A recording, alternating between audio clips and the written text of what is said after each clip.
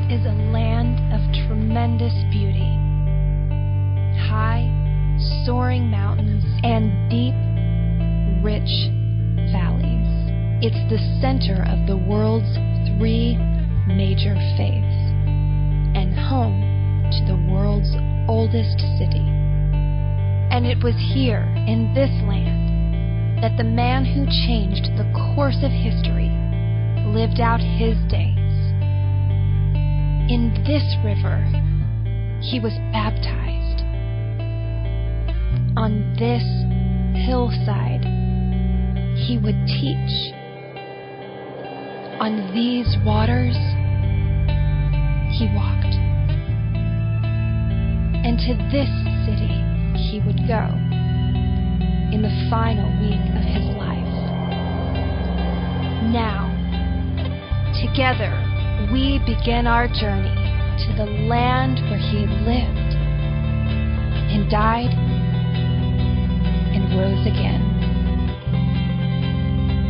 Welcome to the Holy Land.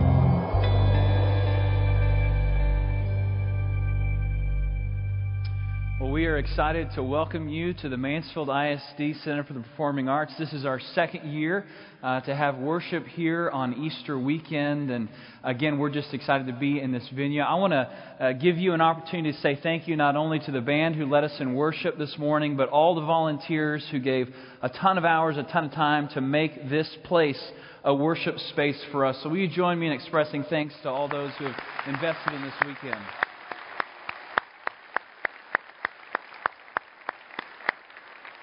My name is David, and I serve as one of the pastors at First Methodist Mansfield. And if you've never been to our church campus, we're located at Walnut Creek and Pleasant Ridge, not too far from where we are today.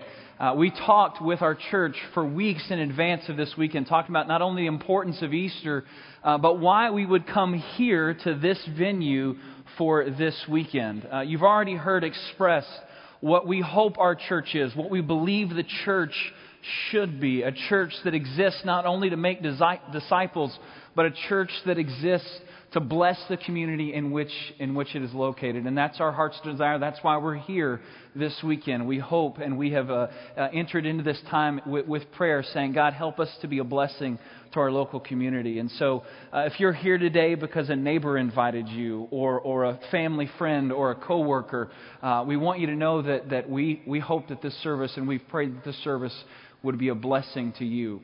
Over the last 6 weeks, we've been taking our church on a journey discovering the Holy Land. In February, we took 63 individuals from our church to the Holy Land, as well as a video team to capture that journey so that when we came back, we could share that entire journey with our church family and share that with you today, this Easter weekend. But let me just tell you, if this is your first time, kind of where we've been as we've walked through the last 6 weeks and looked at 6 locations that correspond to important moments in the life of Jesus. In the first week, 6 weeks ago, we started at the Jordan River. The Jordan River is referred to many times in Scripture. It is the river that connects the Sea of Galilee in the northern portion of the Holy Land to the Dead Sea in the southern portion of the Holy Land. The Jordan River was the place where Jesus was baptized in preparation for the start of his ministry. And those who made that trip had the opportunity to remember their own baptism there in the waters of the Jordan River. From that place, we traveled west to the city of Jericho. And just outside the city of Jericho, you find this barren wilderness area. And it was in this place that Jesus spent time fasting and praying in preparation for the start of his ministry. From the barren wilderness that you find down there in the south, we traveled north. Jesus would have left the wilderness, going back to his hometown of Nazareth, where he would have stopped for a while before coming to the town of Capernaum. Capernaum was the place where Jesus lived during the 3 years of his public ministry, a small fishing village that is located on the shoreline of the Sea of Galilee. There in Capernaum, Jesus also met Peter and Andrew, the first disciples that he called to follow him to follow him in this public ministry. In that same area, again, very different from the southern portion of the Holy Land, you look at this next picture, the rich beauty that we find in the north. It was in this place that Jesus shared the Sermon on the Mount. If you turn to the Gospel of Matthew, chapter 5, 6, and 7, you will find that sermon that Jesus shared on that beautiful hillside there on the shoreline of the Sea of Galilee. The next week we went out onto the sea, remembering the times that Jesus shared with his disciples crossing back and forth across the Sea of Galilee as he shared 3 years of ministry around the villages that were located there. We also remember the night that Jesus calmed the storm that threatened to overturn the boat that carried the disciples and Jesus across. Again, a beautiful place there in the Holy Land. From that place, we traveled south, about a 70-mile journey that Jesus would have taken, coming to the holy center of Jerusalem, the holy city, which is the home of the three world's major faiths today. This vantage point that you see here is the place from which Jesus would have entered the city. This is a shot taken from the Mount of Olives, looking out at the Temple Mount structure that you see there, that wall that King Herod would have built, that would have made a massive courtyard that surrounded where the temple would have been at the time of Jesus. You see that golden dome there, which is the Dome of the Rock, a Muslim sacred site today. That location represents where the temple was probably located in the time of Jesus. And again, this is the vantage point he would have had as he would have entered the city in the final week of his life, going to Jerusalem, in the words of the Gospel of John, to lay down his life for the world. The site that we came to last week, the last site, is this pit that is located underneath the house of the high priest Caiaphas. After sharing what Christians refer to as the Last Supper, Jesus would have gone back to the Mount of Olives, to the base of that hillside, to a garden called the Garden of Gethsemane, where he would spend time in prayer, preparing for what was going to come next. And it was in that garden that he was arrested and brought to the house of Caiaphas. Very late in the night, he faced his first trial before the Jewish leadership. Jesus would actually face 2 trials. The next morning, he would come before the Roman governor Pontius Pilate, who would officially sentence Jesus to his death. But in the night between the first trial before the religious leadership and the next trial that came the next morning, Jesus would spend his last long, lonely night here in this pit, preparing for his second trial and the crucifixion that would happen the next day. Now, according to the historical tradition, Jesus was crucified on a hillside known as Golgotha, or the place of the skull, a hillside that would have been located just outside the walls of the old city of Jerusalem. About 300 years after his death, when Christianity became the official religion of the Roman Empire, the Emperor Constantine started an ambitious project to preserve the location of Jesus' crucifixion and the location of Jesus' burial. And the building that he constructed on that site is known as the Church of the Holy Sepulchre, one of the places where Christians come to visit today. It is a massive building with multiple rooms. One room which houses the tomb, the place where Jesus was believed to be buried. Next to that room, there is another massive room with a giant rotunda that is a fixture in the Jerusalem skyline. As you enter into the Church of the Holy Sepulchre, you'll find this staircase that takes you to a second-story level where you will find a very ornate altar, an altar that represents Golgotha. There beneath the altar, you can bend down and place your hand through the floor and touch the stone, which now serves as the foundation of this massive building, but Constantine believed to be the place where Jesus was crucified. It's a moving experience to be there, as you might imagine, to be in that place. In part because you know that you are coming to a place where Christians have come for thousands of years to remember the crucifixion and the burial of Jesus. But it's not exactly what you would expect to find there. Because what you realize when you visit the Church of the Holy Sepulchre is the way in which these 4th century Christians preserved these locations is they took the hillside and wiped it out and built a building on top of those two places. And so it's not quite what you expect when you visit the Church of the Holy Sepulchre. There is another place that you can come in Jerusalem known as the Garden Tomb. And just outside the Garden Tomb, you find this hillside. Again, Jesus was crucified at the place of the skull. In the side of that hillside, you see the face of the skull. There is also this tomb that was discovered in 1867, a tomb that at the very least represents the type of tomb that Jesus would have been laid in and could possibly be the tomb in which Jesus was placed following his death. You see there are 2 beds where bodies can be laid out. This tomb represents the burial practices at the time. The way in which they buried someone was they actually buried them twice. They would lay them out in the tomb, and they would come back a year later after their death. They would collect the bones of their loved ones. They would place them in a much smaller box, which would stay in that tomb. And in this way, a tomb of this size could house an entire family, generations who could be buried together in a tomb of this nature. Now, what that means is, when you go to Jerusalem, you see 2 potential sites for the crucifixion, and you see 2 potential sites for the burial of Jesus. And this part may not surprise you. Christians don't agree on where Jesus was crucified or where he was buried. We don't know with certainty where those 2 events took place. We don't know where the crucifixion happened, and we don't know with certainty where Jesus was buried. But let me jump back in the story for just a moment to highlight this one point.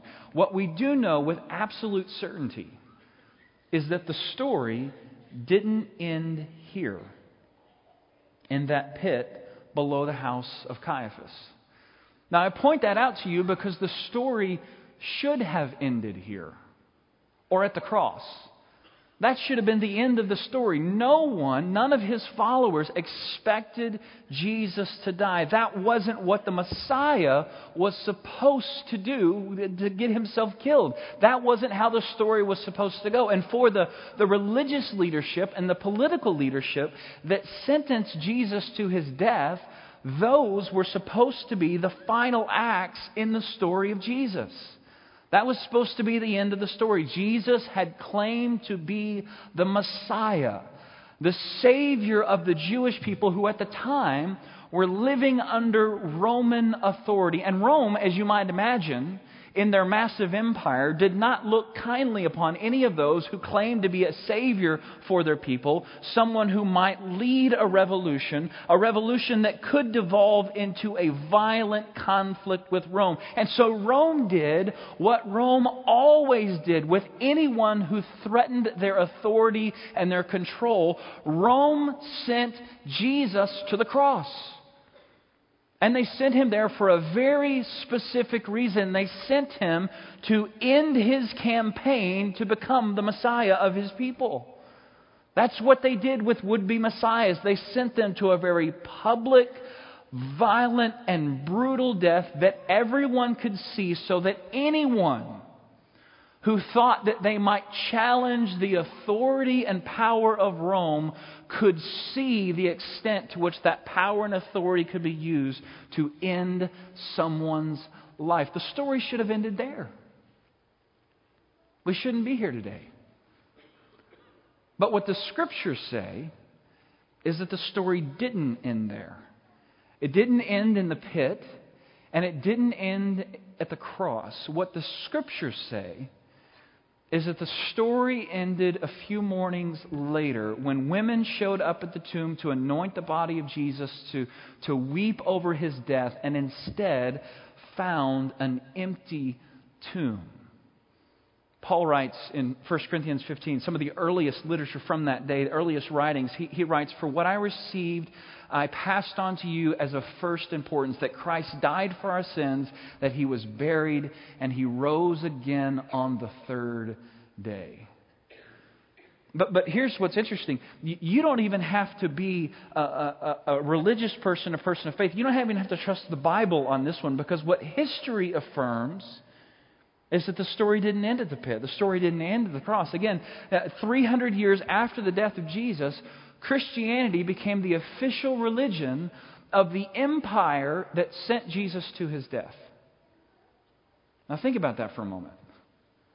Less than 300 years after he was crucified, Christianity, the movement that was born that claimed this audacious thing that the story didn't end at the pit, it didn't end at the cross, that movement became the official religion of the empire that sent Jesus to his death.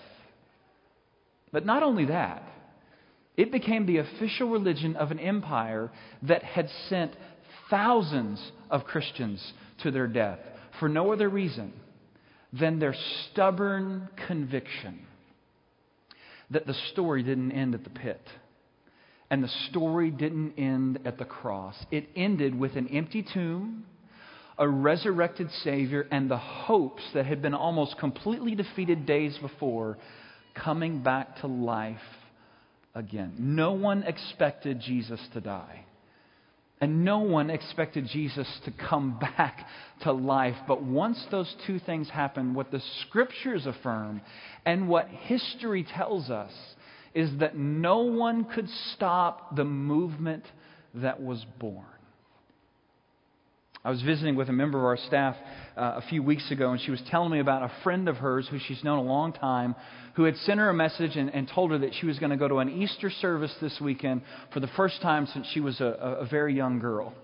Now, this surprised this person who serves on our staff, and so she asked her, well, what made that? What led you to that decision? Why are you going to be taking yourself and your family to an Easter service this weekend? And she told her this story, which she gave me permission to share with you. She said a neighbor came by and invited her to their Easter services.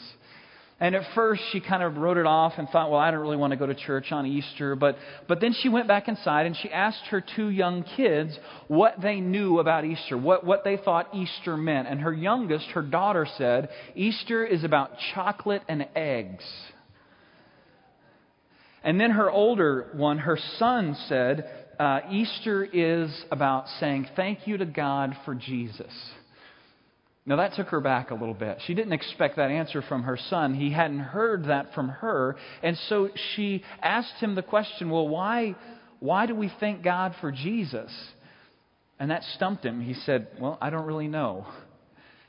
And she said, at that time, I found myself, of all people, that's how she said it, I found myself, of all people, telling my children the Easter story. She said when she was done, her son asked her this one question. He said, Mom, did that really happen? And she said, well, I don't know, but a lot of people think that it did. She said, but what do you think? He said, I don't know, but I really hope that it did. I really hope that it did. You know, regardless of where you fall on the spectrum of faith, whether church is a regular part of your routine, or maybe you're here thinking, well, why am I here at Easter service today? Regardless of where you fall on the spectrum of faith, my sense is that we all understand the sentiment of that young boy. We all have the sense that we want this story to be true. It's a story of good overcoming evil, and there is something within us that says, we really want that story to be true. There's something within us that says we really need that story to be true. Maybe you're here today simply because that's what you bring to this place. Well, I hope this story is true. I don't know. But I hope there is some truth here that good can conquer evil, that death doesn't have the final word, that there is more to the story than the pit and the cross. An empire sending a good man to his death. I want to believe that there's something more to the story. But even if you're here as a person of deep faith conviction, you're here celebrating the central truth of your faith. You made a decision long ago to be a follower of Jesus. Even if you're here in that place, I think that there's got to be something within you that says, I know what that's like. I know what it's like to feel that. And maybe there are even those who are totally sold out to this, who live their lives on this stubborn conviction, this same stubborn conviction that sent thousands of Christians to their death, the stubborn conviction that the story went on, that the cross wasn't the final act. Maybe you're here in that category, but you have walked through a season of your life where all you could muster was, God, I need this to be true. I really hope this is true. I need to know that what I'm going through right now isn't the final chapter in my story. I need this to be true. I've been a Christian for 21 years. I've been a pastor for 13 of those years. I've walked with people through lots of different difficult seasons of the life of suffering and sorrow and setback. And what I will tell you is that even after decades after making that decision in my own life to become a follower of Jesus, there are days when I say, God, I need this to be true. I don't know, I'm hurting. These people are hurting. I need this story to be true. I hope this story is true. I'm depending on the fact that this story is true. And I lift that up for you today to simply say this. That sentiment does not indicate a lack of faith. Rather, it simply indicates how difficult our lives can sometimes be. That life has a way of leaving us bloodied and battered and bruised and wondering if there is, in fact, another chapter to our own story.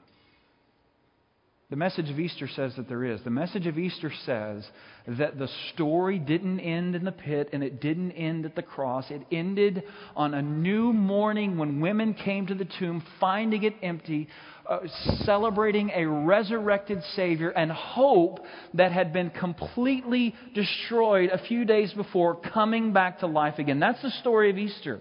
That there is another chapter to the story, that you can't stop at the cross. There is more to the story of Jesus. That's what the Easter story says to us. That's what the Scriptures affirm, and that's what history affirms. But the point of the Easter story for each of us is that it is the same is true for us as well. That there is another chapter to our story. This is what Frederick Buechner says. He says, resurrection means that the worst thing in life is never the last thing in life. The worst thing in life is never the last thing in life. This is the hope of faith. The hope that on Friday was battered and beaten and bruised and bloodied, but the hope that was rescued, the hope that was saved, the hope that came back on that new morning.